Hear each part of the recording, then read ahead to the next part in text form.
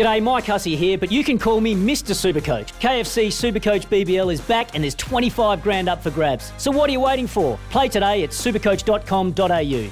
T's and C's apply. New South Wales authorisation number TP/01005. Just gone 7 o'clock. Good evening to you wherever you are around Aotearoa, New Zealand, or if you're listening on the SENZ or SEN app in Australia. G'day, how are you? What's going on? A busy old show. Murph, how are you, mate? Going all right there, Stephen. Going okay. Busy show tonight. Shortly on the line, we'll be talking to Mr.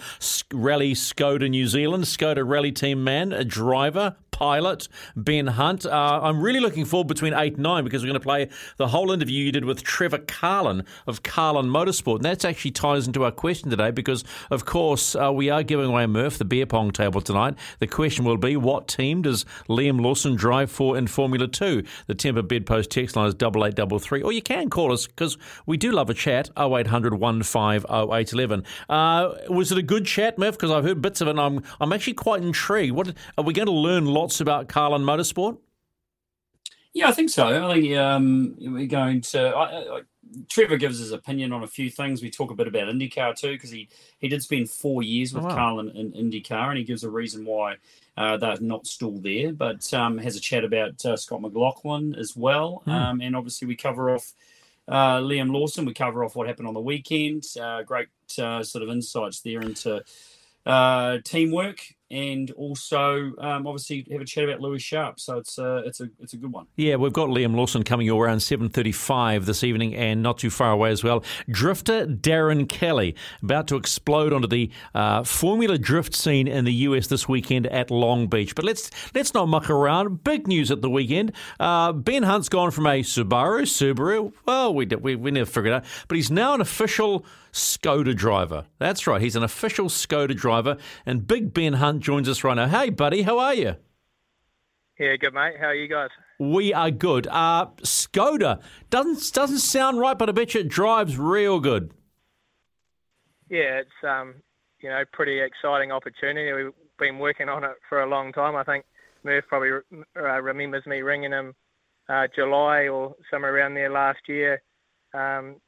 Before I went into the meeting with Richard and Rodney at Guild Traps and Skoda, and so excited to pull it off. It's the car's a dream to drive, and it is world class and probably the most winning Rally 2 car in the world, I'm pretty sure. So to have one in New Zealand, brand new from the factory, I'm still drooling over it. I'm sure you are still drilling. Nothing like a new rally car, mate. They don't look that good for too long. But you've just basically laid it out on the ground there. Doesn't sound like you've got any excuses. Now you've got all the tools you need to do the job. Is that right? Yeah, it's if you went out there and said you were going to beat Hayden Paddon, then you'd be putting on some pretty big red bands. But we weren't ready to give up yet. We picked the right weapon, and we did a couple of days testing in it in the weekend. And as you say, it's pretty gravel rashed and doesn't look like it's just rolling out in the factory anymore. But it's awesome and a lot of learning. It's completely different to anything I'm used to.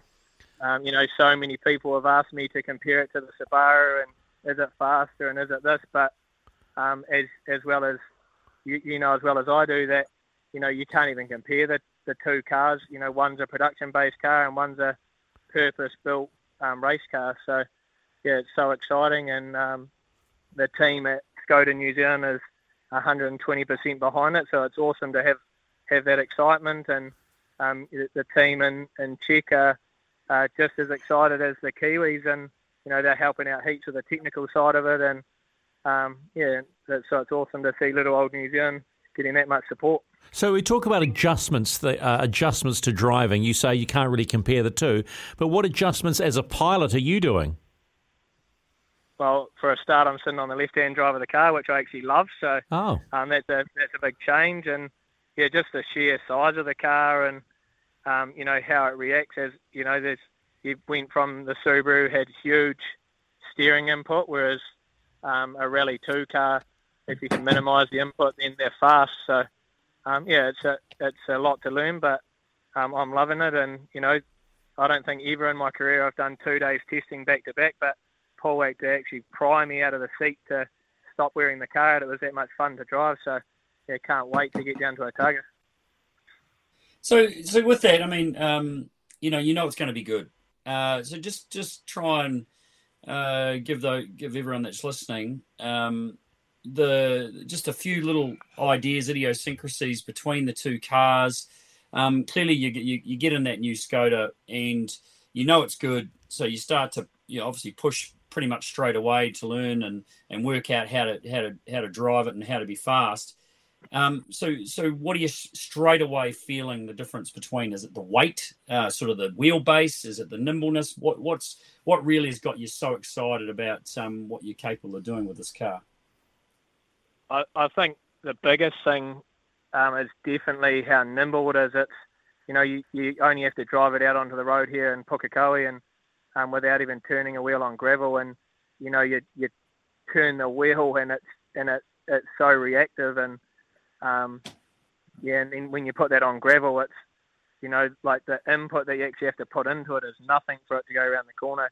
Whereas in a production-based car, you really have to set the car up for the corner, and you're a long way before the apex. Whereas these they just do everything that you want them to. So yeah, I think that's probably the biggest thing from a driving point of view is just trying to keep it smooth and not get too carried away and carry your speed. You're genuinely excited. You can hear it in your voice, Benny, but I suppose there's two things. Expectations about the National Championship, but actually expectations going into Repco Rally New Zealand in a genuine car in the WRC2 class.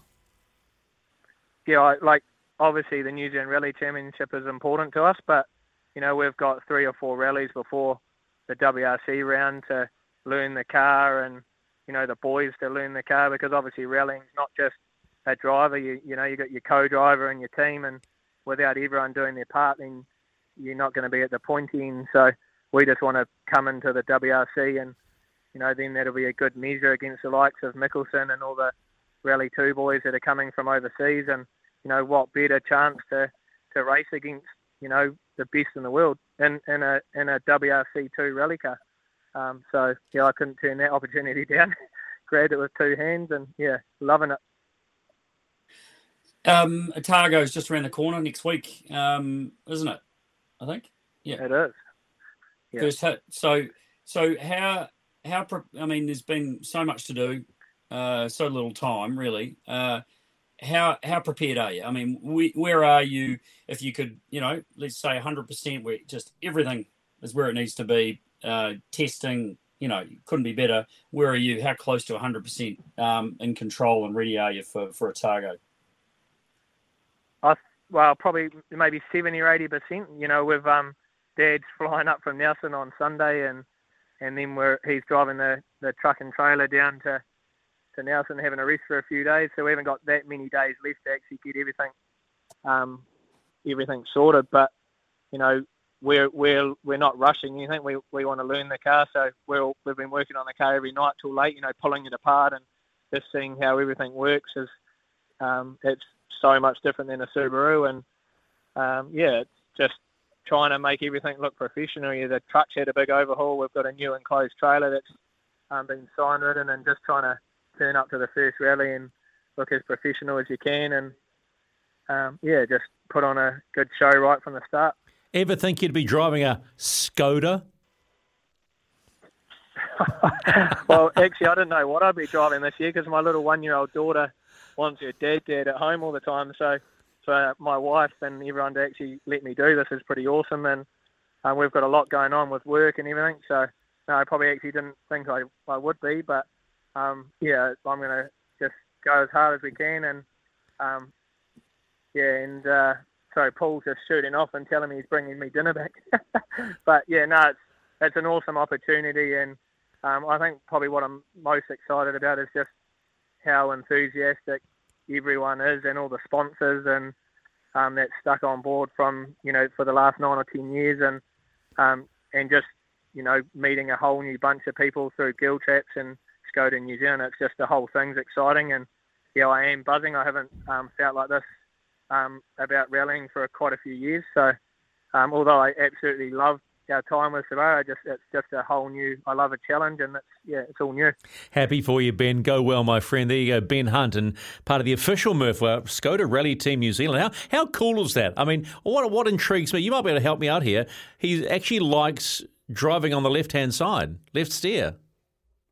I don't think there's much. I mean, I've driven lots of left-hand drive cars. He's a professional race car driver or rally driver. Left or right, you fall into getting used to it very, very quickly, especially, when it comes to a road that you are going in one direction with no one coming the other way. Sometimes you're on the left-hand side of the car up against the bank or the trees. Sometimes, it's the other way around, just like it would be if you're in a right-hand drive car. So I get it. It's just something that a driver adapts to very quickly and recognises and moves on with. Big deal, right? This is a big deal for Ben. Oh, massive! It's a huge deal. I mean, we've been hearing and seeing, Hayden dominate in this space for a long time, and rightly so. And his deal with Hyundai. I mean, it's a effectively pseudo factory down here. Every time he's been running, huge support in his AP4 Hyundai. But now he's going to be shipping off overseas and going into the Hyundai version of what. Ben's got in an R5 Hyundai when he goes over there soon. So what Ben's got here is, that factory car that he uses. And there's other ones in New Zealand. There's Fiesta R5s and there's other Skoda R5s and stuff. So factory cars built for WRC2 already here in New Zealand. So it just bolsters an already incredibly strong championship, which is massively exciting for the sport here. And then the build-up to WRC coming later in the year. Just mega. Beat me to it. It is mega. Don't forget Repco Rally New Zealand, September 29 through October 2. The staging area will be at Wynyard Quarter. It's 12 minutes past 7. This is Repco Race Control. Question of the day, because we are giving away the Repco beer pong table tonight. What team does Liam Lawson drive for in Formula 2? You can text us on the Temper Bedpost text line 8833 or call us. We're up for a chat. 0800 150 811. Mark has said AlphaTauri. Wrong. We're talking Formula 2, Mark. And Dave, who says, hi, Steve. Steve. Oh, okay. And Murph. Doesn't like that. Don't like that. Just note to everybody out there listening, Stephen does not like being called Steve. Love a beer pong table. Carlin Motorsport. Ding! That, of course, is the right answer. So there you know the answer now. Get in, because before 9 o'clock this evening, we give away the Repco beer pong table. Coming next, we go drifting with Darren Kelly.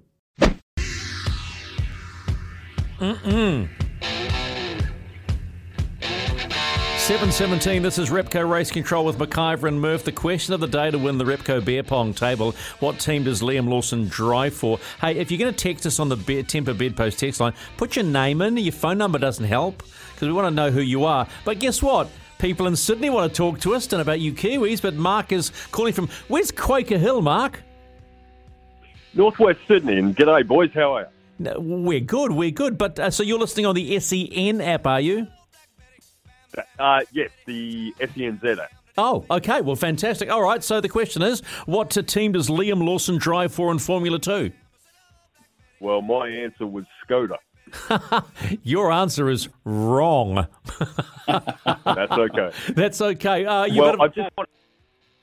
just want to say you guys are great to listen to. Thanks for your show, because it's great listening. And I'm half Kiwi myself. My mum was from Murchison in the South Island. I lived over there for 15 years, so it's always great to hear a good New Zealand show on the radio. So thanks for all you do.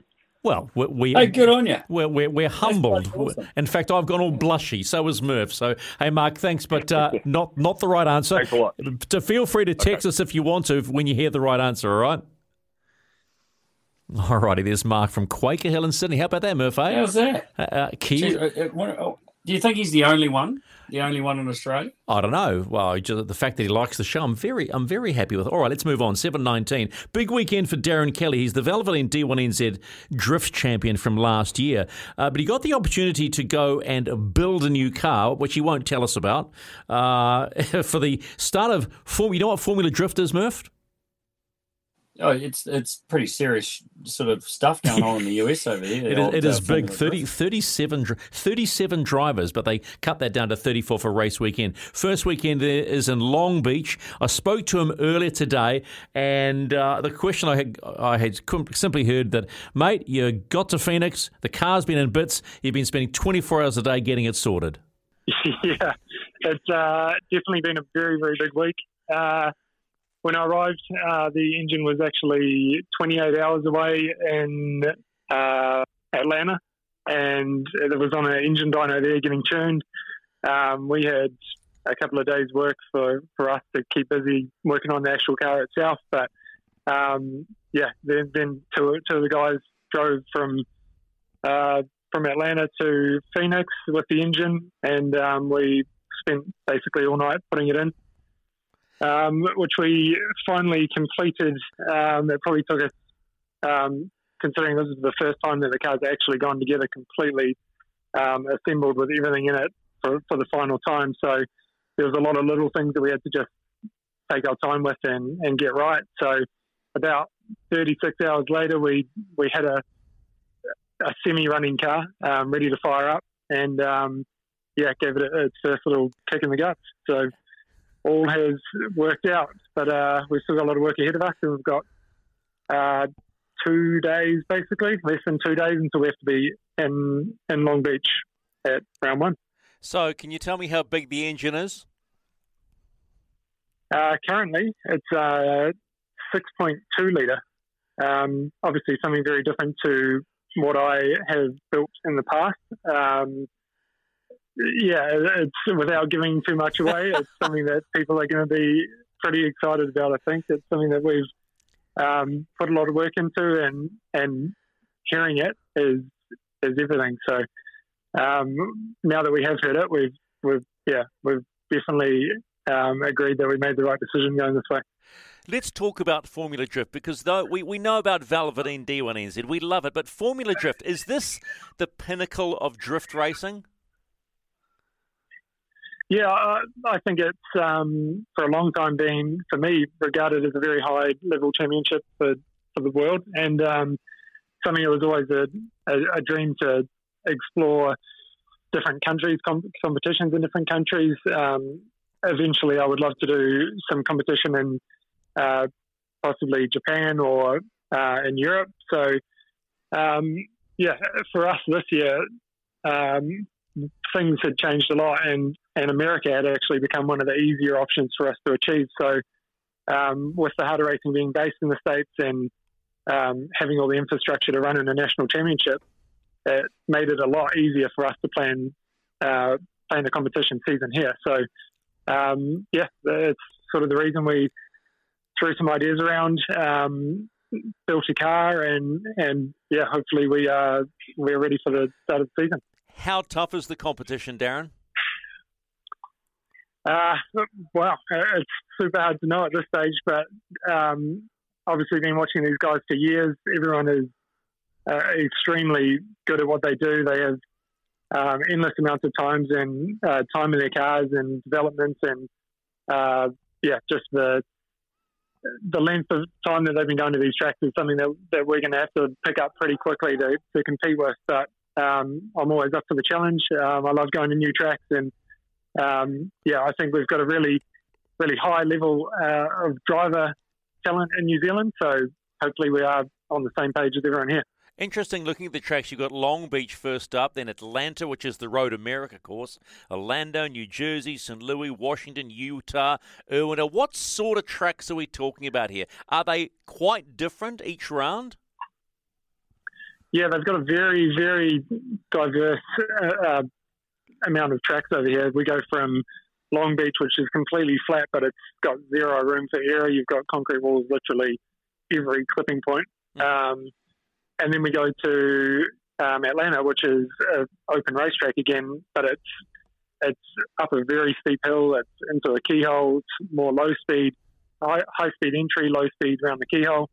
Then you go to some other tracks, which are huge banks, like old NASCAR tracks that are like you come, like Orlando, for example, you come off the bank and the car nearly compresses and bounces back off the ground because it's such a sharp transition to the infield. So a very, very big difference from track to track, and something that we tried to factor into the build of the car was to make sure it could be set up to cater for all of these different tracks. And it's something we've only been able to really do off of watching the series from the outside. So it's going to be something we're going to have to keep an eye on and develop as we go. There's going to be endless amounts of changes to the car as we figure out what works and what doesn't work and how we can improve, and just what other teams do at different tracks is going to be a very big learning year for us.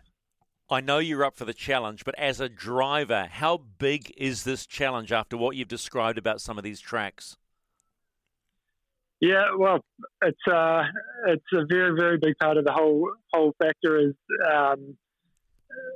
the driving side of things. There's obviously a lot with the car setup and building a car that's capable of doing all this, but you can't build a car that's going to put itself on an inch from the wall on a 20-degree banked track. So it's definitely something I'm going to have to practice.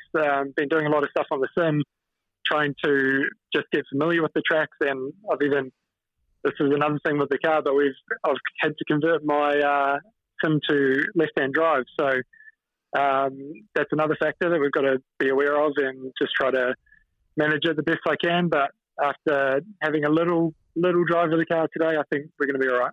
All right. Now I hear that renegade Cole Armstrong's coming across to give you some advice. Yeah. He never misses the opportunity to get involved, and he's going to come up to round one, and I think he's a big help as much as he likes to have a good time and have some fun. He's really good to have as someone on your team, so he'll be a big help for sure. Oh, that's well. Actually, what help will he give you? Is it more mental help or just getting up you to say, "Come on, you can do this"? Yeah, with him, it's everything. He can say, I can say things to him where he will understand it exactly from a driver's perspective. From an outside perspective, he can watch and say, like, he doesn't sugarcoat anything. He'll say straight up, like, you need to go faster, or you need to get out to the wall further, or you need to do this, or something that other drivers are doing that I'm not doing. He's definitely not afraid to say. So it's things like that from a driver's perspective, you just see a lot clearer than the general public or somebody from the outside. So I think it'll be a massive help for us, especially with round one. It's a very, very technical track and something we're not going to have near no practice laps on. So we get basically 3 hours of practice throughout the whole pro field on Thursday, and then we're straight into qualifying on Friday. So it's a track where you just have to turn up and know what you're doing and get it done. So it's going to be a big help having him on our side for this round for sure. Oh, that's so exciting to hear, mate. Chase, your wee baby and Kelly, have they settled into the American life quickly? Yeah, they've been loving it. We stayed in Phoenix this time, and it's a nice city. It's got a lot of walkways and shopping and all sorts of stuff. So they've been hanging out and coming down to the workshop and stuff, and still being around. And being able to see them has been obviously a big part. It's hard to be away for 3+ weeks at a time if they weren't here. So it's definitely cool to have them here for sure. Can only wish you best, buddy. Go well, and we'll figure that car out soon enough. Go get them. Yeah, thank you. Yeah, we have figured it out pretty much. We're not supposed to say, we are supposed to say, but it's probably one of the worst kept secrets. A bit as Merv Ben said about his Skoda, but we believe it. We believe it's a 6.2-litre V12 Aston Martin. First ever Aston Martin drift car. Oh my God, no. Really?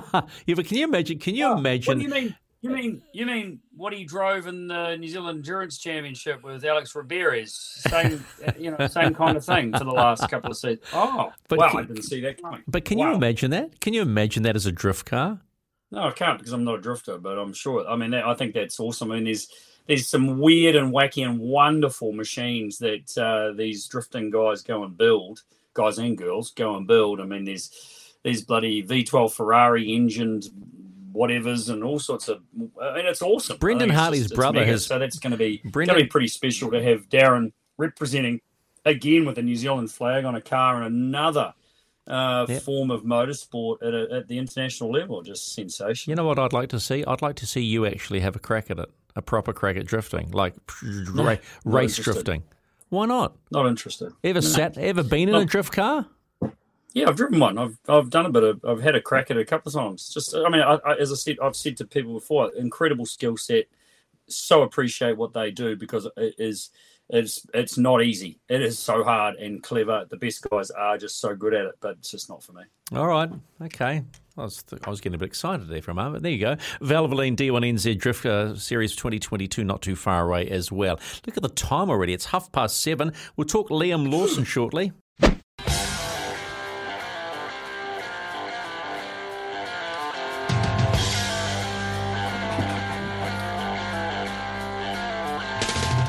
$7:34, this is Repco Race Control with McIver and Murph. Liam Lawson not too far away, but Murph, we're going to talk about another Liam and a lot of young kids that did so well at the weekend, in the last weekend of the Road and Cars Super GT Series. Let's start with the other Liam. Liam Skeets, first round of the 2-round Napa Auto Parts Formula Ford Championship. 4 out of 4. Not a bad effort, eh?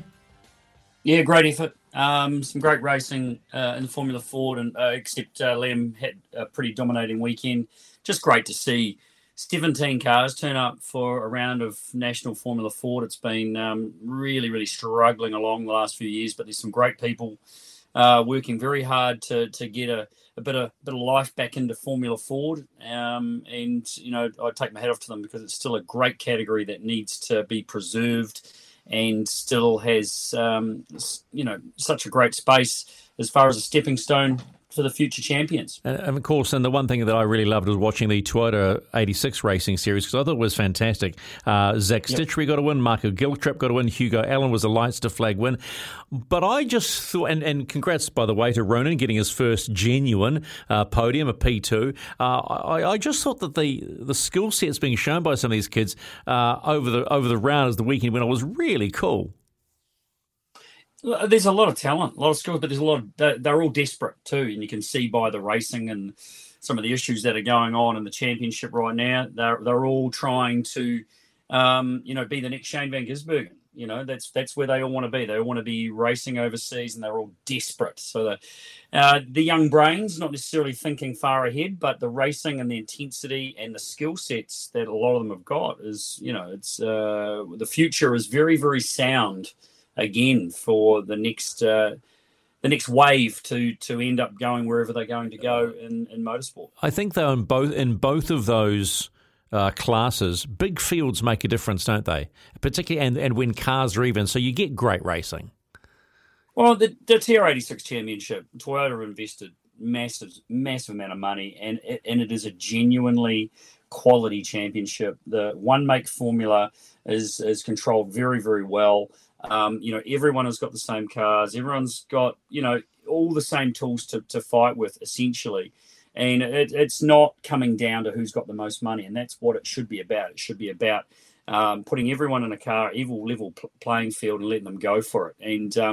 And you know, that's what I love about that championship. And with the prizes that are up for grabs, the opportunities that are up for grabs, we've got a near full field of TR86s. And, you know, the battles are great. The racing is good. And that's what we want to see. We want to see great competition. And Formula Ford and certainly TR86 is showing great competition. It's so good to watch, as is Formula 2, not too far away from Liam Lawson, by the way. He drives for Carlin Motorsport. And Michael Burrows, or Michael, thank you. Oh, you told your name now. That's okay. Michael, you did get it right. Thank you for putting your name on the Timber Bedpost text line, 8833. He's actually, here's how funny it is, Murph. Michael's also said, hey, I think Kelly's new drift car is an Aston Martin with a 6.9-litre V12. Awesome show, Steve and Murph. Steve again. Okay, there we go again. All right, well, Trevor Carlin is between 8 and 9. Murph's done a really cool interview. The history of Carlin, you will discover, is stunning. But one man that drives them is Liam Lawson, who joins us now from his English base. And Liam, after Jeddah, Murph and I thought that sprint race of yours was a real mature drive. How did you rate it? Yeah, no, it was good. It's a very good race for us. I think this year definitely a lot changing, a lot needs to change from from last year's season. I think obviously we were fast in places last year, but definitely the consistency was lacking, and this year that's something we want to be absolutely on top of. And I think that was the target basically in that situation. I had a good start, but going off previous races in Jeddah, and obviously that one as well, there was just a chaos completely behind, also in front. So staying out of trouble really was the target for the first bit, and then in the last sort of 7 laps when we went racing properly, I had good pace. I just had to pass a couple of cars. I managed to get Jake obviously in the last couple of laps. He was on an alternate strategy, and obviously we were able to win the race. So I think it was good, but obviously with this year's format as well, with the sprint race being less points and only having one of them, it's really important to be doing well in those feature races. Yeah, do you want to talk about that feature race? Is it just one of those things, as gutting as it is? Absolutely, it's just one of those things, and I think at the time, obviously, absolutely sucked. But that's part of it. In Formula 2, we don't have as many crew members on pit stops as you see in Formula 1 and things like that. It's quite a tough situation to be in. Very high pressure as well. Obviously, you can imagine. I can imagine at least. Obviously, a lot of pressure for those guys in the pit stop, and it's very, very common to have small mistakes. I think it was just unlucky that the one we had was obviously basically killed the race for us. So just one of those things. But obviously, we need to make sure that we don't have this again. What did you say to your crew? I went back and saw them during the race, and I think one of the clearest things for me is how much it means to these guys as well, because they were absolutely gutted with what had happened. So, and obviously apologising, and I was just basically it's really nice to be in a situation where you feel like your whole team is absolutely with you, motivation wise as well to succeed this year. So. For me, it's just one of those things, and I'm never going to hold something against my team. Do you feel you have a better chance this year of winning the championship with Carlin than as opposed to Hi-Tech? Well, I think anyway in your second year, it's definitely you're in a better situation. You should be more experienced, and I think I'm feeling that for sure this year.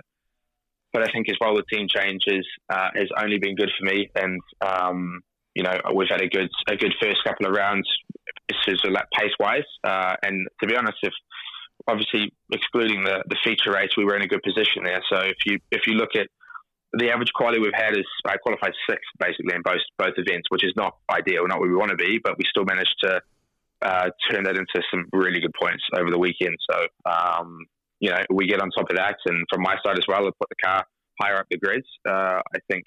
Definitely the potential is there to be fighting for the title this year. And that was something you talked about to me over Christmas time. You said you need to qualify better. Are you, or are you still a work on? Yeah, I got to stop telling you that, because I keep having the same interview and saying I just got to work on qualifying. But no, it's definitely, honestly, situation so far. Bahrain, to be fair, was on my side, but Jeddah, we had the potential to be on the front row fighting for pole. We didn't get that second lap. It's on a smooth circuit like that. Normally that your second push you do is going to be the better lap, and I did the first push, and you normally have like a half a second at least gain on that second lap, but I got traffic and I didn't have enough. There's a rule change this year basically in F2 where you used to be able to refuel in between your 2 runs in quali, but basically now you have to fuel your whole session. So you have to set out your whole run plan before qualifying, and if there's any red flags or anything like that, you can be. And that's basically what happened to us. So I never got to do the second push, which was annoying, but still car's fast. Liam, I was looking at Carlin Motorsport, and you are an esteemed company because they have produced some champions. Let me just name a couple. You might know these names. Sebastian Vettel, Nico Rosberg, Daniel Ricciardo, George Russell, Carlos Sainz Jr., Lando Norris. You're in the right team, my friend. No, I know. Very, very experienced, and it's something that I realised straight away. Well, I went to the factory for the first time after the Bahrain pre-season test, and I walked in and just in Trev's office is an unbelievable amount of trophies, and I had a quick tour around, and it's very, very impressive, the history that's there is obviously is very, very clear. And I think one of the things I feel at least one of the big improvements for me this year is you can actually, with the conversations you have with the engineers and things like that, these guys have been here for a long time and they're very, very experienced. So for me, it's only good. Alrighty, how itchy are you to hop back in that AlphaTauri and have a crack and a free practice in the new model? Very, very excited. Obviously, I had the opportunity to do the post-season test last year, and I think that was really, really cool for me to do. I've driven the new car in the simulator, and it's actually quite impressive how good the car is straight away. I think at least I was expecting, and I think a few people for it to be a little bit further up, especially in year one of development. Obviously, it's got huge potential now to continue to get faster and faster. So, I'm excited to hopefully get behind the wheel soon. Potentially do 1 or 2 free practice sessions this year is definitely the target. But on exactly what ones and things like that, I still have to find out. So, but excited to definitely hopefully get in the seat soon. Mate, I hear you got a new flatmate. Yeah, I got Matty Payne over here for a little bit. He's been doing. He did the race obviously over the weekends in Mugello, and he's here for a little bit, staying for a couple of weeks. So obviously, I grew up.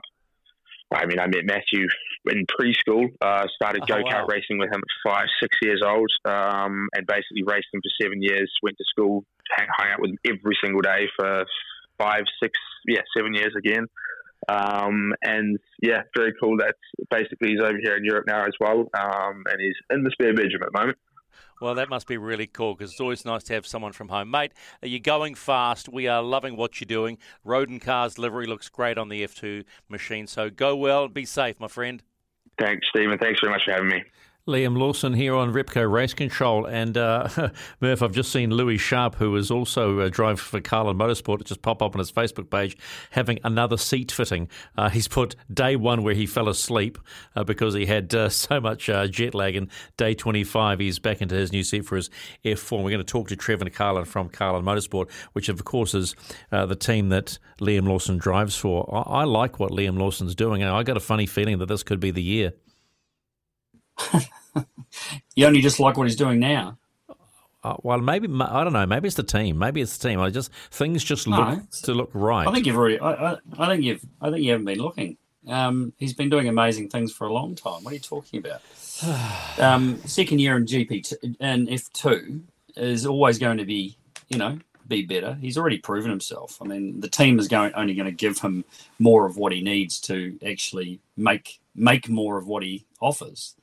So, last year he was super impressive last year. He really was. There was a lot of things that were out of his control and didn't quite play out, but he's just growing and growing. He's only going to get better and better. In the interview with Trevor, highlights how much the pit lane at a Formula One race, at F2 race, how much the pit lane is watching Liam Lawson. All right, 7:46. This is Repco Race Control. If you want to win that Repco beer pong table, text us on the Timber Bedpost text line 8833, or call us like Mark from Quaker Hills in Sydney did, 0800 150 811, and tell us what team, F2 team, does Liam Lawson drive for.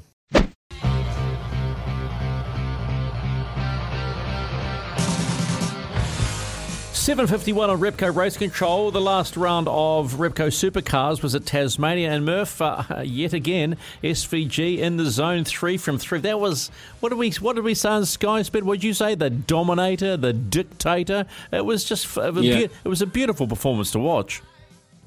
Any descriptive word that talks about someone leaving basically everyone else in their dust, because that is what he did. Qualifying was a little up and down. Even had a bit of a bloody get together with Tim Slade in one of the qualifying sessions, which sort of maybe stopped him from putting his Holden on pole. But just his ability just to get through the few cars at whatever times in front of him during the weekend, 3 races, and then he was playing. He just looked like he was playing, and he was in a league of his own. Got caught up in a little bit of controversy with some of his tactics down at the hairpin at the Tasmania, bullying, the I bullying was great. You like it? Eh? His bullying of other drivers, tapping them, giving them a Who's nudge. called it that? Pardon? Who called it that? I just did. Oh, you did. Yeah. Well, yeah, I don't know if we would call it that. I just think it's. I think he's just smarter than the rest of them. He's just smarter.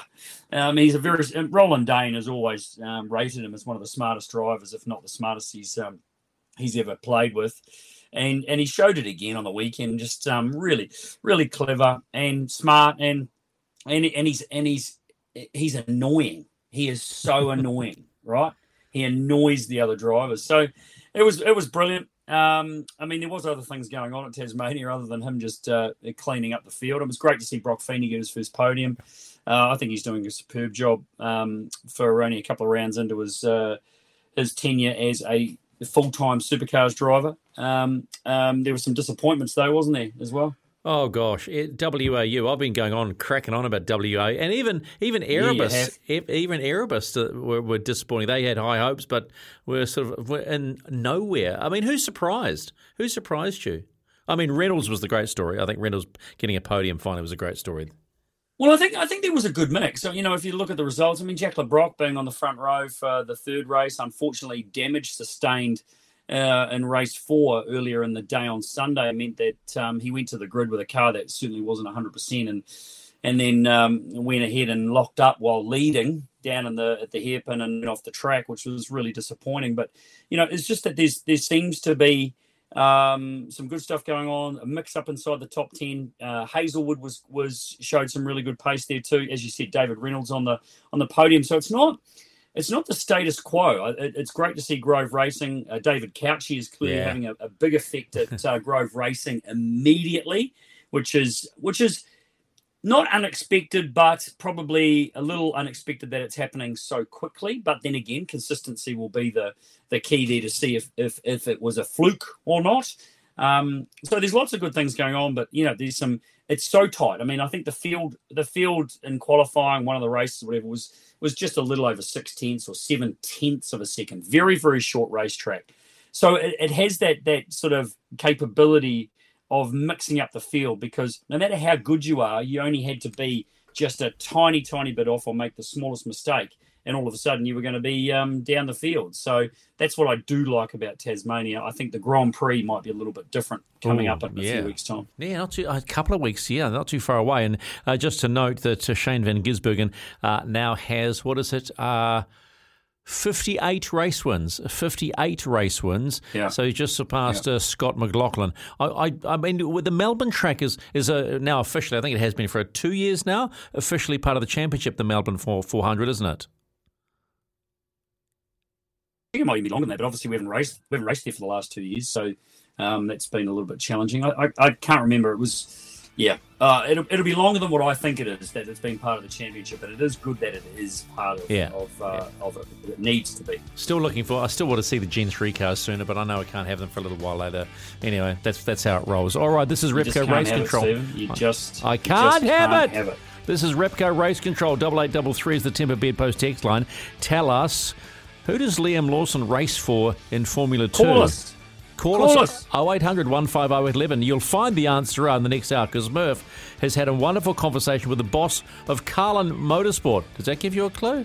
Trevor Carlin coming next here on Repco Race Control. Maybe he does.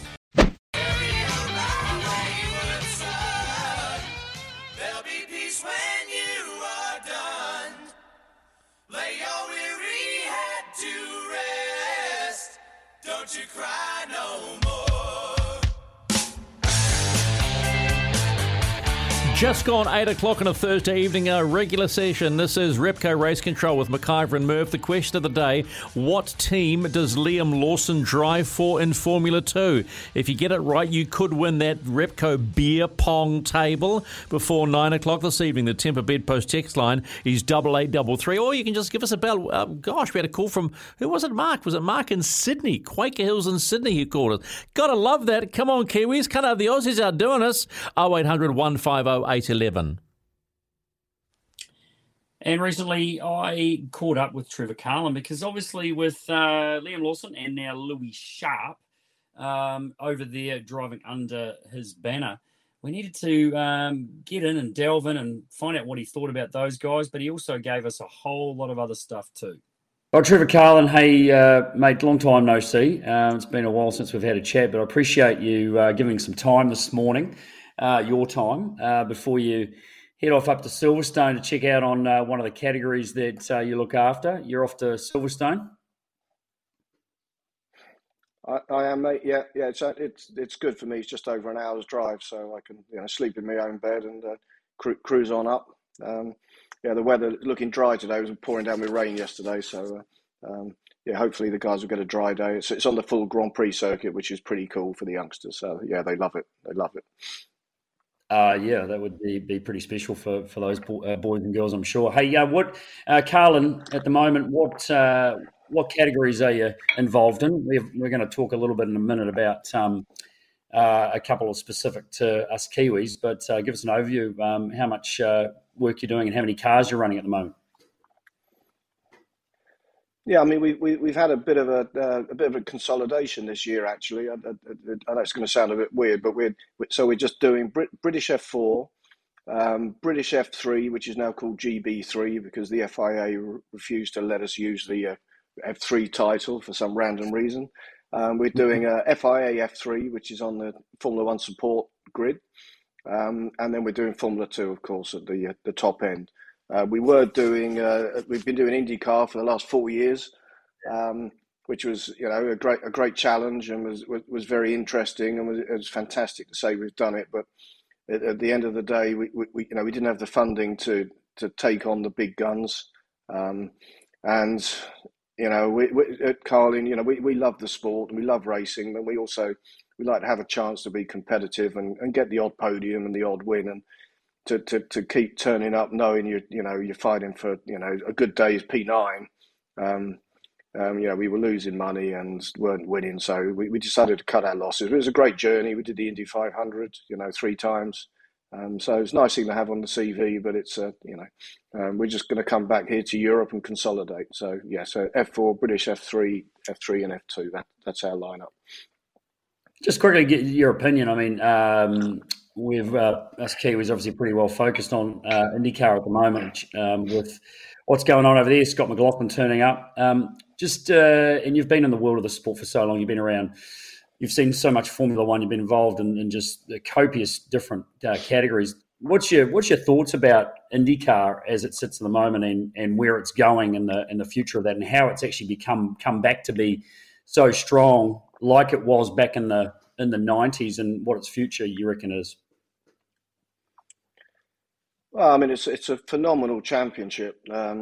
It's really at the end of the day, it's a drivers' championship. The teams are important because the drivers are the core part of it. The cars are so equal, so the teams are chasing the last couple of tenths in the car and the setup, and it's then down to the driver to make that last bit of difference to run it at the front. Now, what Scott's done is, to my mind, is mind blowing. To come from a V8 supercar driver, and of course he dominated in that, so that's one thing. But Roger Penske and Tim Cindric obviously saw something special when he was driving the V8, and decided to give him a chance in an Indy car. And I don't think people realise the difference in the car. You do. You're a race driver, but the difference in the style of driving and preparation is staggering. So now sitting where we are today, to see what he did last year, he had a good year, a good solid year. He was steady. He was under the radar. No big issues, no big mistakes. A couple of decent results, and so now it's very obvious. Last year was his learning year. Penske weren't on top of it. I don't think Chevy were on top of it last year, but now Chevy have obviously upped their game. Scott is ready, and I mean, wow, he dominated the first race, and he so nearly won the second race. And that's on an oval. I mean, it's quite staggering. And I don't know Scott. I've never met him. You see, so it's difficult. All I can see from the outside and knowing how difficult IndyCar is, It's amazing. And the health of IndyCar, I mean, is a massive investment at the moment. I mean, Penske are throwing everything at it. Ganassi, obviously, then go tit for tat because that's a big rivalry.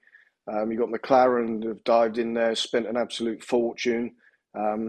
Not really, getting the results currently. So it's an arms race, IndyCar at the minute, and that's another reason why we stepped out of it. But yeah, the level is pretty damn competitive, I have to say. Well, of anybody, what it takes to run at the front of any very, very competitive championship. You've seen it all. You've worked with just an incredible array of drivers. And I suppose what I'm getting to, I obviously know Scott, and I know what he's done to achieve what he's achieved, and it comes down to work ethic and putting the effort in, just being so committed. Who's probably fits that sort of mould?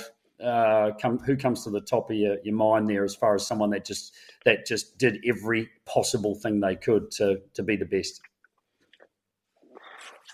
It's difficult to pinpoint, any particular driver really. I mean, they're all every driver is slightly different, and they all come from different backgrounds. There is a case for you tend to see the guys that come from not from a wealthy background tend to have to work harder. They're totally dependent to keep their career going. For dad to keep beg stealing and borrowing and trying to find that last bit of money to keep them in a car. So their motivation is right up there. But then of course there are some of the wealthy drivers that are just really, really good. And then they use their added benefit of extra mileage and things to achieve the goals. Actually, a good analogy in a way is George Russell and Lando Norris. They're both from the same generation, and George's family aren't poor. Don't get me wrong. But George, he didn't have the funding to get to F2. But Mercedes said to him, if you win F3 or GP3 as it was then, we'll put you in F2, and if you win F2, we'll put you in F1. So he went out and delivered. Whereas, with Lando was obviously a talent when he was 10 years old. And his dad realised that, and the dad said, well, we're going to turn this into a career for you. So you're going to have to work 5 days a week to be a racing driver. I said, I don't mind paying for it. But you have to work. So the kid was either driving a kart or a car or on a simulator or doing fitness training. And sometimes it was 6 days a week, because he'd go racing. So he had to work so hard, but he had the natural ability to deliver as well. So they both from slightly different backgrounds, and they both made it to the pinnacle. So, as I say, they're all slightly different. But really now, a bit like I just said about IndyCar, the level of drivers is getting higher. I think with Formula One now, the level has taken a step, and really it's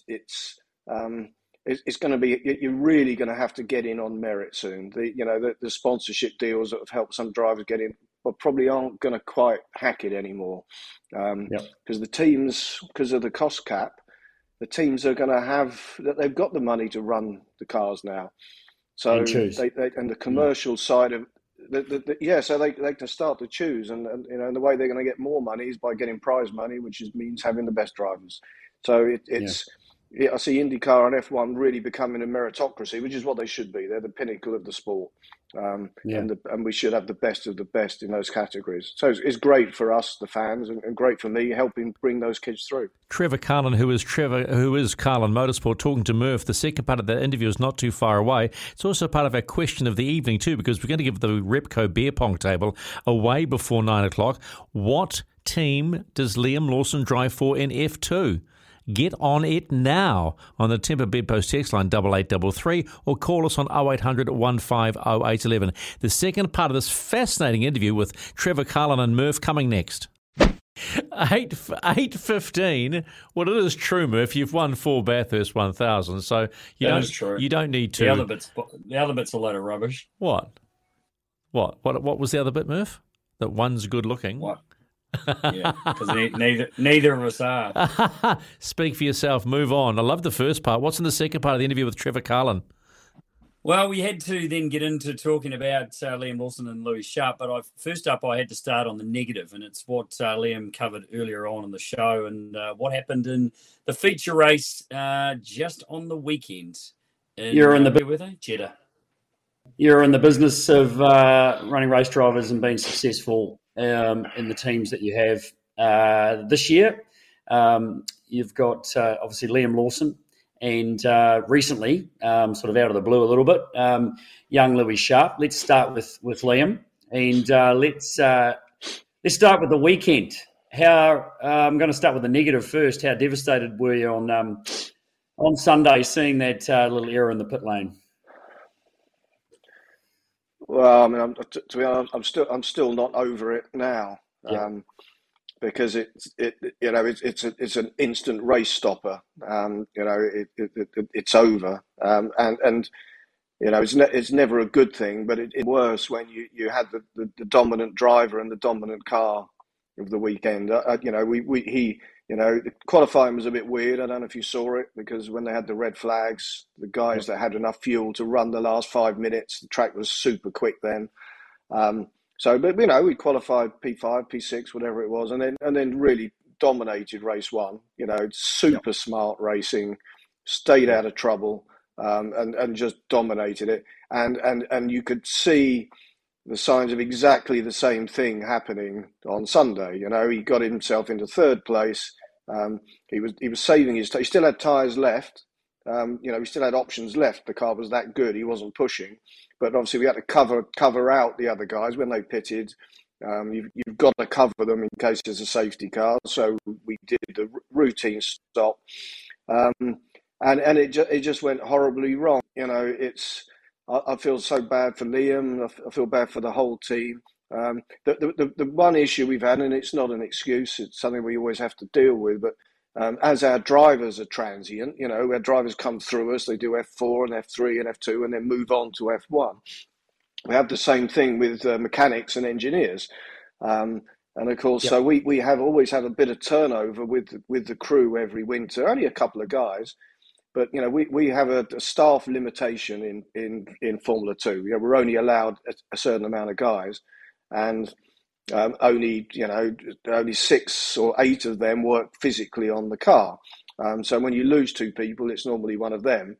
So I had a new front jack guy who did a brilliant job in the first round, and his work's excellent. But of course, he hasn't done it hundreds of times. So he saw the guy come off with the gun. Yeah. But he was coming off with the gun because the nut had crossed. He was going to pick the spare gun up. He saw him come off with the gun. I just assumed it's all. We got these super quick release front jacks, which are great when it all goes well. But of course, when you pull the trigger on the jack, the car's on the deck and the car's going. The front jack man controls the stop. He thought that the nut was on. He dropped the car and off it went without a wheel nut on it. Wasn't even there. It's soul destroying because you do all this practice and then it's one pull of a trigger and your race is ruined. So we've got to you've got to balance speed with reliability.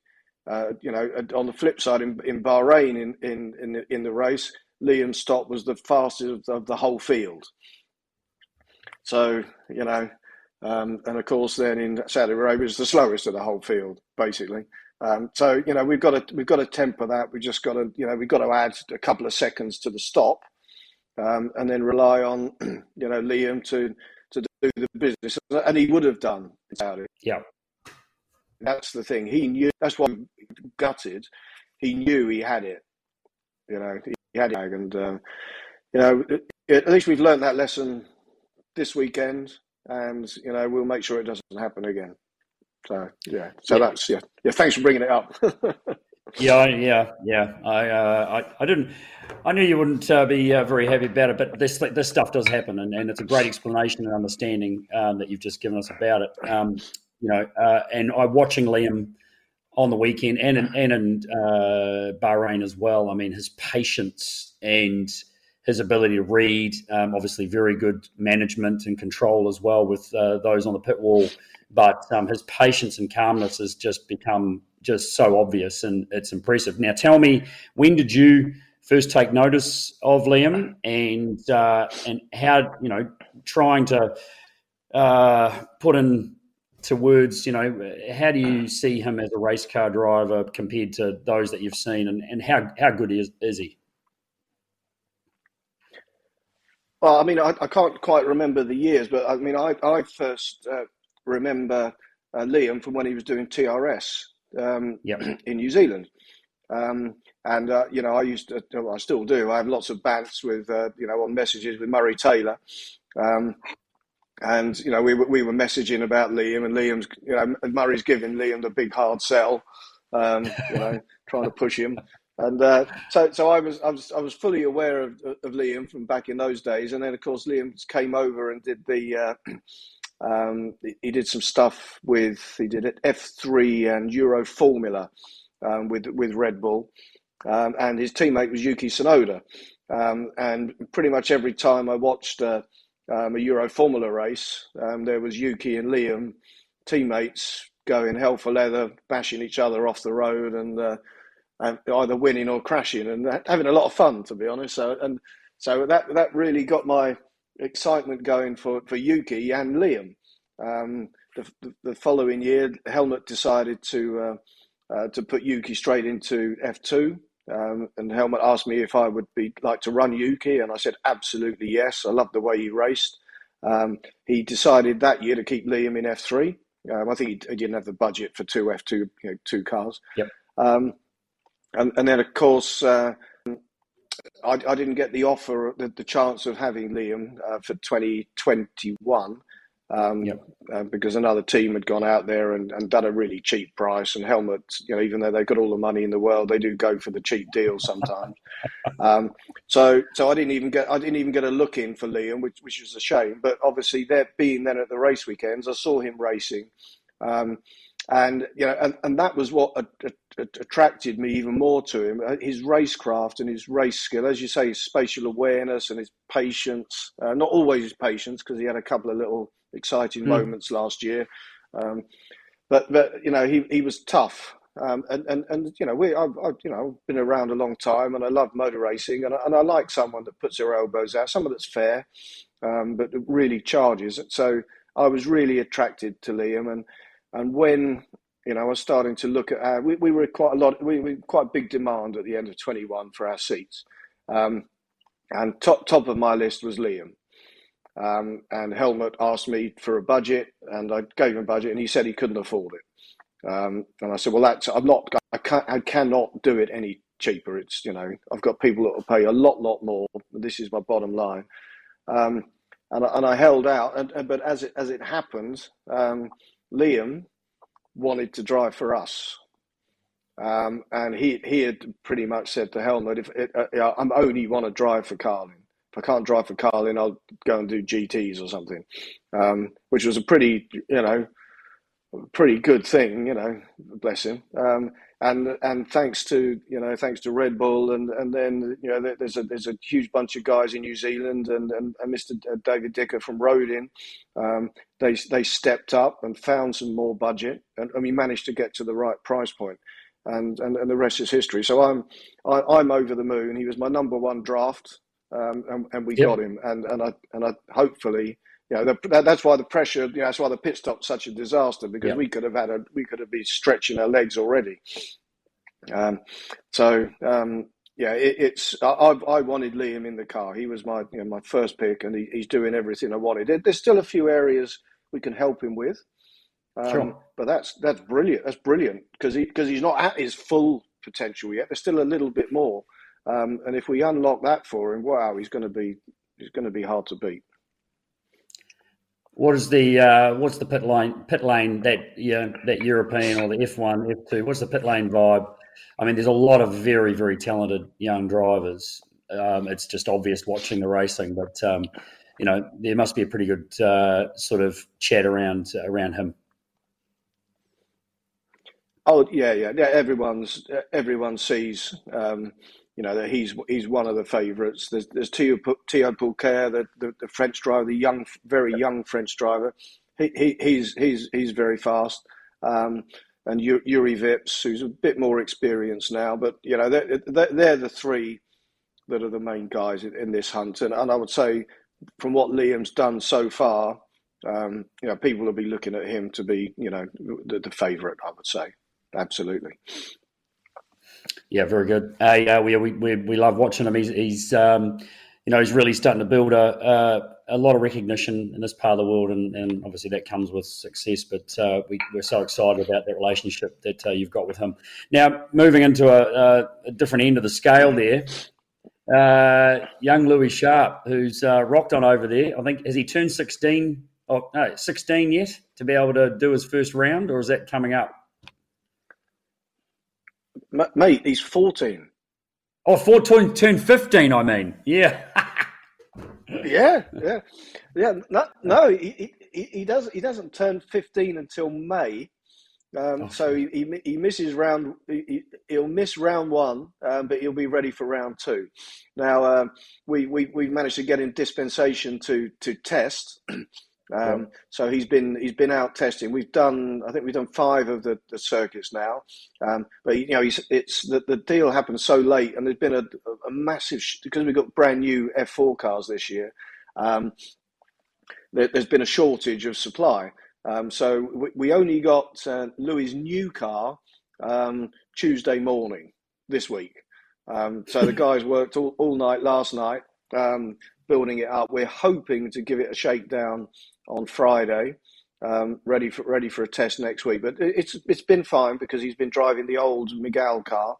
We turned the power up a little bit to get it more similar in performance to the new car. And to be fair, he's been doing a mega job.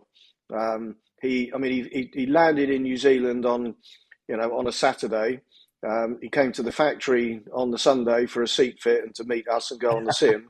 And he was on track on the Monday. So he was cool as you like. He got over the jet lag quickly. I'm not sure his dad did.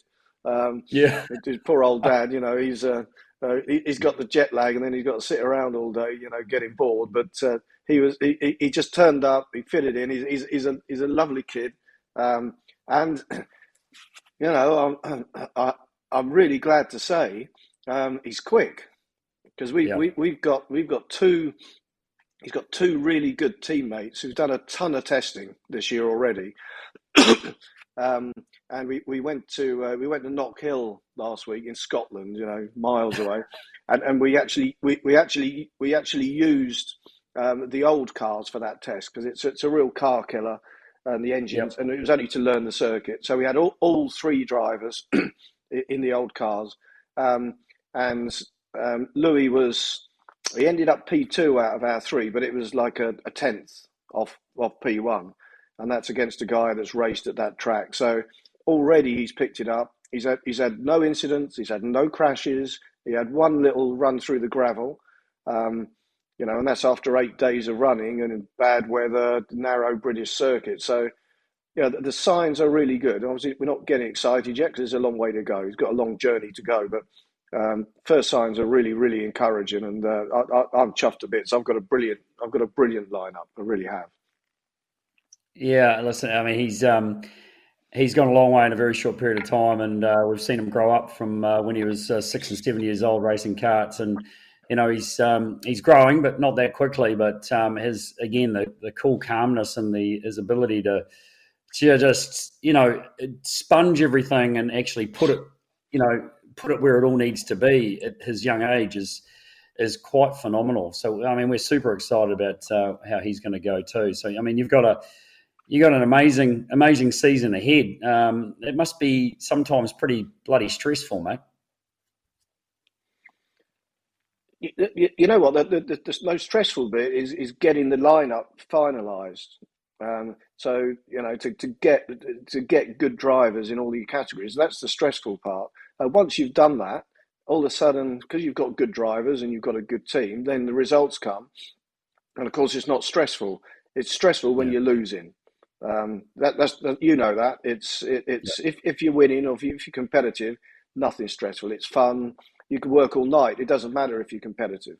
It's when you're not getting the results, it's stressful. So we don't mind. We're loving it. When we've got fast drivers, then we're very, very happy, and we've managed that in all 4 championships. The FIA F3 thing's a tough gig for us. We've really struggled the last few years for whatever reason, but we've got one very, very fast driver in that, who's a rookie, Zach O'Sullivan. So we're hoping he'll do good things for us. We're not expecting to win the championship, but if we can get some podiums and things and start a building process with him, so that with F4, British F3 we're strong, and F2 obviously we're looking really good. So the stress is off for a moment. Trevor Cullen talking to mate, that was fascinating, absolutely fascinating. But the one thing that blew me away was when he said about getting Liam into his team, and Liam said, well, actually, I want to go to Cullen. As he said, Liam put the kosh on Red Bull. That's where I want to go. Yeah.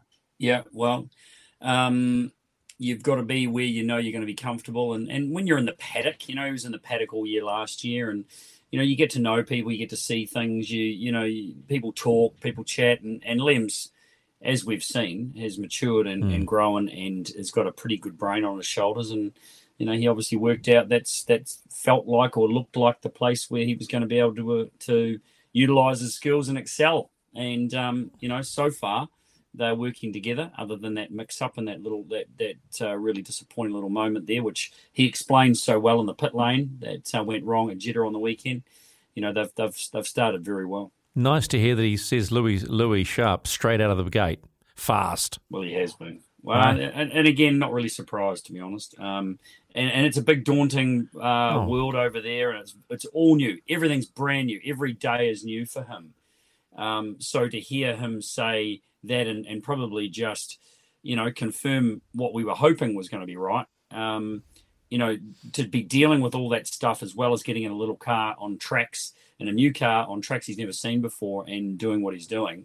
Yeah, man, that fella has got a bright future. Yeah, the learning curve is enormous. This is Repco Race Control. It's 8:33 with McIver and Murph. If you would like to win the beer pong table, what team does Liam Lawson drive for in F2? We've just spent the last 30 minutes talking to the guy that owns the team. Okay. 0800 150 811. That's 0800 150 811. Trevor Cullen. And the Timber Bedpost text line is 8833. At the Copacabana, hottest joint north of Havana. At the Copa, come on! What am I leading to? What am I leading to, Murph? Las Vegas. Las Vegas. I got it. Barry Manilow in-house. Yes, Las Vegas announced today as the third American blimmin' F1 circuit from next year. Amazing what a Drive to Survive series can do, eh? Because I reckon that's one of the reasons it's there. Because you got to ask the real question here, Murph. If it was such a cool sport, why didn't they have 3 before? But suddenly Drive to Survive, now everybody wants to be part of it. Am I right or am I wrong? No, I think you're right. I think you're absolutely right. I think Liberty has done a great thing. But I'll just backtrack slightly. Yep.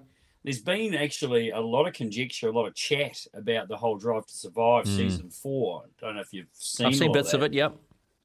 And to be honest, I've watched 2 of the current season, and it's actually turned me off. I've got no interest to watch the rest. Yep.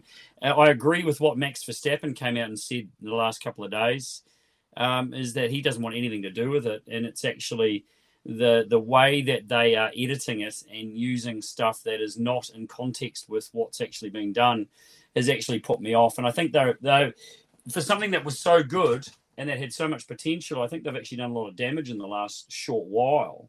So they really need to turn that around and sort their shit out, because it's average. It's really, really average, and you can just tell how much it's fabricated. So that's it's a real shame because I want to enjoy it because I really did enjoy season 1, season 2. Season 3 started to become a little contrived, a little bit not right, and now season 4's over the top bad. Yeah. And I think and the problem they're going to have, and there's lots of meetings going on about it, is that drivers are going, if you're going to keep doing this, we just got no interest in being involved. And as soon as you lose your talent and something like that, she's all over Red But Las Road. Vegas, mate. Las Vegas is going to be huge. Wow. Have you had a look at the track? It's phenomenal. It's a big collaboration too between a lot of parties in that, including Formula One. So that's the track. I mean, it's just it'll be a spectacle. I mean, at Las Vegas Formula One. Who's not going pit stop to at the want to watch pokies. that? Pit stop at the pit stop at the pokies. Then at the roulette table, and away you go. I mean, they go past the Bellagio, the Venetian, Caesar's Palace. Imagine how much it's going to cost to get a hotel room in Vegas. Oh, but how cool, man. 6.12 kilometres, 3 straights, 14 corners, a chicane section, top speed is what's 212 miles an hour? It's about 340, 350 kilometres an hour. It looks like a really nice sounds and looks compact, but the fact that it's going to be at night on a Saturday night and the lights of Vegas, man, it's showtime. And I reckon they've hit on it because I'm not sure what Miami's going to be like. Oh, I think, that remains to be seen. You're absolutely right, which isn't far away, is it? It's coming up after Australia. I can't remember. You must be excited about it. When you mentioned Australia, you must be excited the fact that F1's back at Melbourne, right? I mean, it just feels right that they're back. Yeah, no question. It's been 2 years. I mean, it was.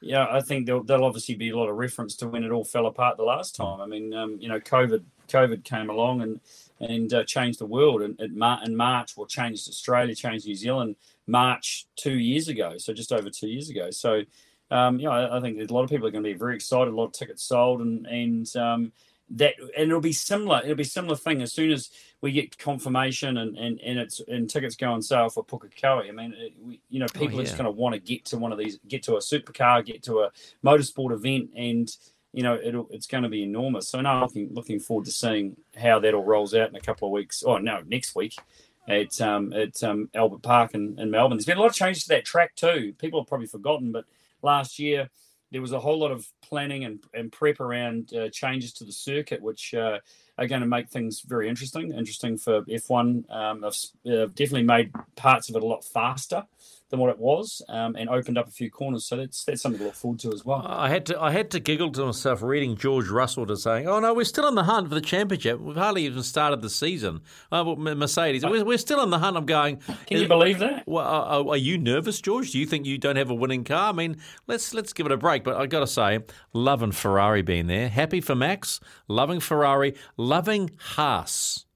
I feel for Mick Schumacher. I'm loving Haas for one reason, and it comes back, sadly, as you might say now, to Drive to Survive, because we love Gunter. Don't we love it when he's happy? Because when he's happy... No, he's not. He's the best man in the world. When he's not, he's a cranky old bugger. He's not happy. He's not happy at all right now, because that crash of $1 million Mick Schumacher is around amount of $1 million, they reckon. That shunt that just cost. I feel sorry. F1. I know, but just the fact that the field's a little bit different now. I'm going to disagree with you. I reckon the Ferrari engines are making a difference. They are making. Oh my! You argued with me last time. You've got very selected hearing. What? They are making a difference, but it's not. You can't. You don't win, and you're not successful just because of your power unit. If the thing doesn't go around the corners, in Formula One, if your car doesn't go around the corners, it doesn't matter how much power you got, you are not going to be successful. You know what? If you're faster than anyone else, your engine's better, you win.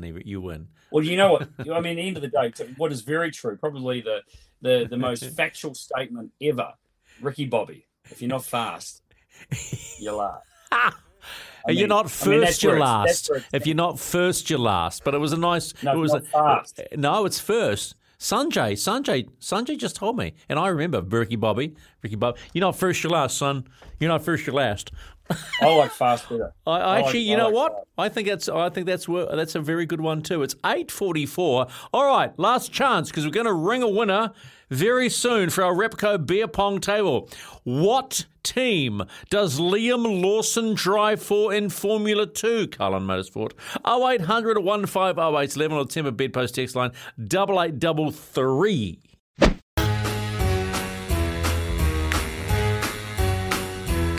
Hit the road, Jack. Don't you come back no more, no more, no more, no more. Hit the road, Jack, and don't you come back no more. 8:49, this is Repco Race Control with McIver and Murph. That's what I want Murph to do. Hit the road, Jack, to Bathurst and finally get back in the car with Richie Stanaway. Murph, is it going to happen this year? I don't know. Man, the enjoyment and the excitement with you about Bathurst is... Enthusiasm. I think you're looking for enthusiasm. Yeah. You're right there, pal. Don't you want to... Are you still working out at that flash place in the Hawke's Bay? That what is it? Some flash place? Where are you working out? Where were you working out? What are you talking? Working out? Yeah, weren't you working out? Working out, getting fit to drive the car. Oh, just a gym. Just a gym. I thought it was like some technical place, like a high performance app place. Yeah, well, it is, but that's what they call it. Mate, it's like trying to get blood out of a stone with you at the moment. Well, sometimes it's hard to know where you're going. I don't know what you're talking about. All righty. What is the answer, Murph, to the question? Liam Lawson drives for what team in Formula 2? The answer is?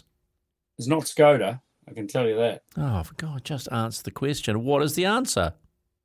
Carlin Motorsports. All right, Michael Burrows is on the line. G'day, Michael. How are you? Yeah, Stephen, how are you? Good, man. Sunny Hawke's Bay. So can you just repeat the answer? Who does Liam drive with? Carlin Motorsport. Are you a follower of F2, F1, F3 supercars? Are you a petrol head type of individual? I follow everything with wheels. You follow everything with wheels. Okay, so what's the weirdest thing you follow with wheels? Unicycle racing. Oh, now you're just taking the pee out of us on that one. Do you like four wheels? I mean, Murph and I love MotoGP and World Superbikes. Are you that sort of guy? Or are you really sort of like a four wheel sort of bloke? Mainly four wheels. Rally, WRC, IndyCar. Okay. It's interesting you started with rally first. I mean, you must be then pretty stoked that all the big guns are coming down at the end of September for Repco Rally New Zealand. Yeah, no, looking forward to that. So actually crewing on a Group A Challenge car for that round. So off to Dunedin next weekend. So you are definitely Mr. Rally. Yeah. No, last weekend in Taupo, saw you walking around with your fluffy microphone. Were you stalking me? You didn't see you. Why didn't you come up and say hello rather than stalk me? You didn't ask me for an interview. Yeah. Oh, wow. Okay. Well, so what do you like at beer pong? To be honest, never played. But Never played beer pong. Oh, my goodness. Well, you're going to get the chance now because congratulations, you have won the Repco beer pong table, my friend. Sanjay will get all your details and it'll be on its way to you. And thanks for being part of Race Control. Anything you'd like to ask us briefly before time runs out? Well done, Michael. Thanks, Murph. I did ask Murph during the weekend about NASCAR at Le Mans next year. With Hendricks Motorsport, and so looking forward to that. All right, mate. Well, congratulations, mate. You are a winner chicken dinner. Michael gets the Repco beer pong table. That's pretty cool. Actually, NASCAR at Le Mans. Yeah, I saw that the other day. That's interesting, right? Hey, what's been NASCAR? I'm told back on Sky. We're pretty stoked about that, which is all very exciting. But I was just looking through. There hasn't been a repeat winner so far this year. No repeat winner. It's got off to an amazing start, and Kyle Larson's way down the order. He's had 3 DNFs so far this season after a race win as well. So the series winner from last year, not having a great one, but the race at COTA, Circuit of the Americas on the weekend, went down to the wire. It was another rip snorter, Stephen. Okay, but I saw bits of it, Murph, but I'm still not convinced. We've had this discussion. He got the job done in the end. A very, very good job. He got pushed out of the way by AJ Allmendinger on a few corners to go. Alex Bowman was in the action as well. And then Chastain went, mate, I can play that game, and absolutely just smashed into Allmendinger, knocked him out of the way. He crashed into Bowman, and Chastain came through to win his first NASCAR race. So it was all on. I mean, they were complaining on the weekend at Supercars. They were going, oh, is it too hard? He's, Shane Van Gisbergen's roughing us all up. Oh, it's all too hard. These guys, oh, my goodness. You want to watch hard racing, watch NASCAR. But I'm still not convinced with the car, eh? Doesn't look like a NASCAR. I'm sorry. I had this. Get over it. It's like the Gen 3. You're going on about Gen 3 supercar being the best thing you've ever seen since sliced bread. And basically, the new NASCAR is almost just a cheaper version of what we've got. There's something about it. There's just something that doesn't feel right. Anyway, DTM, quite surprised that Red Bull seemed to be. Remember when Liam had that trouble last year? Team Order saw him lose the DTM title, and I thought Red Bull weren't going to be part of it. And suddenly, up pops 9-time World Rally champion Sebastian Loeb, potentially going to drive a Red Bull Ferrari.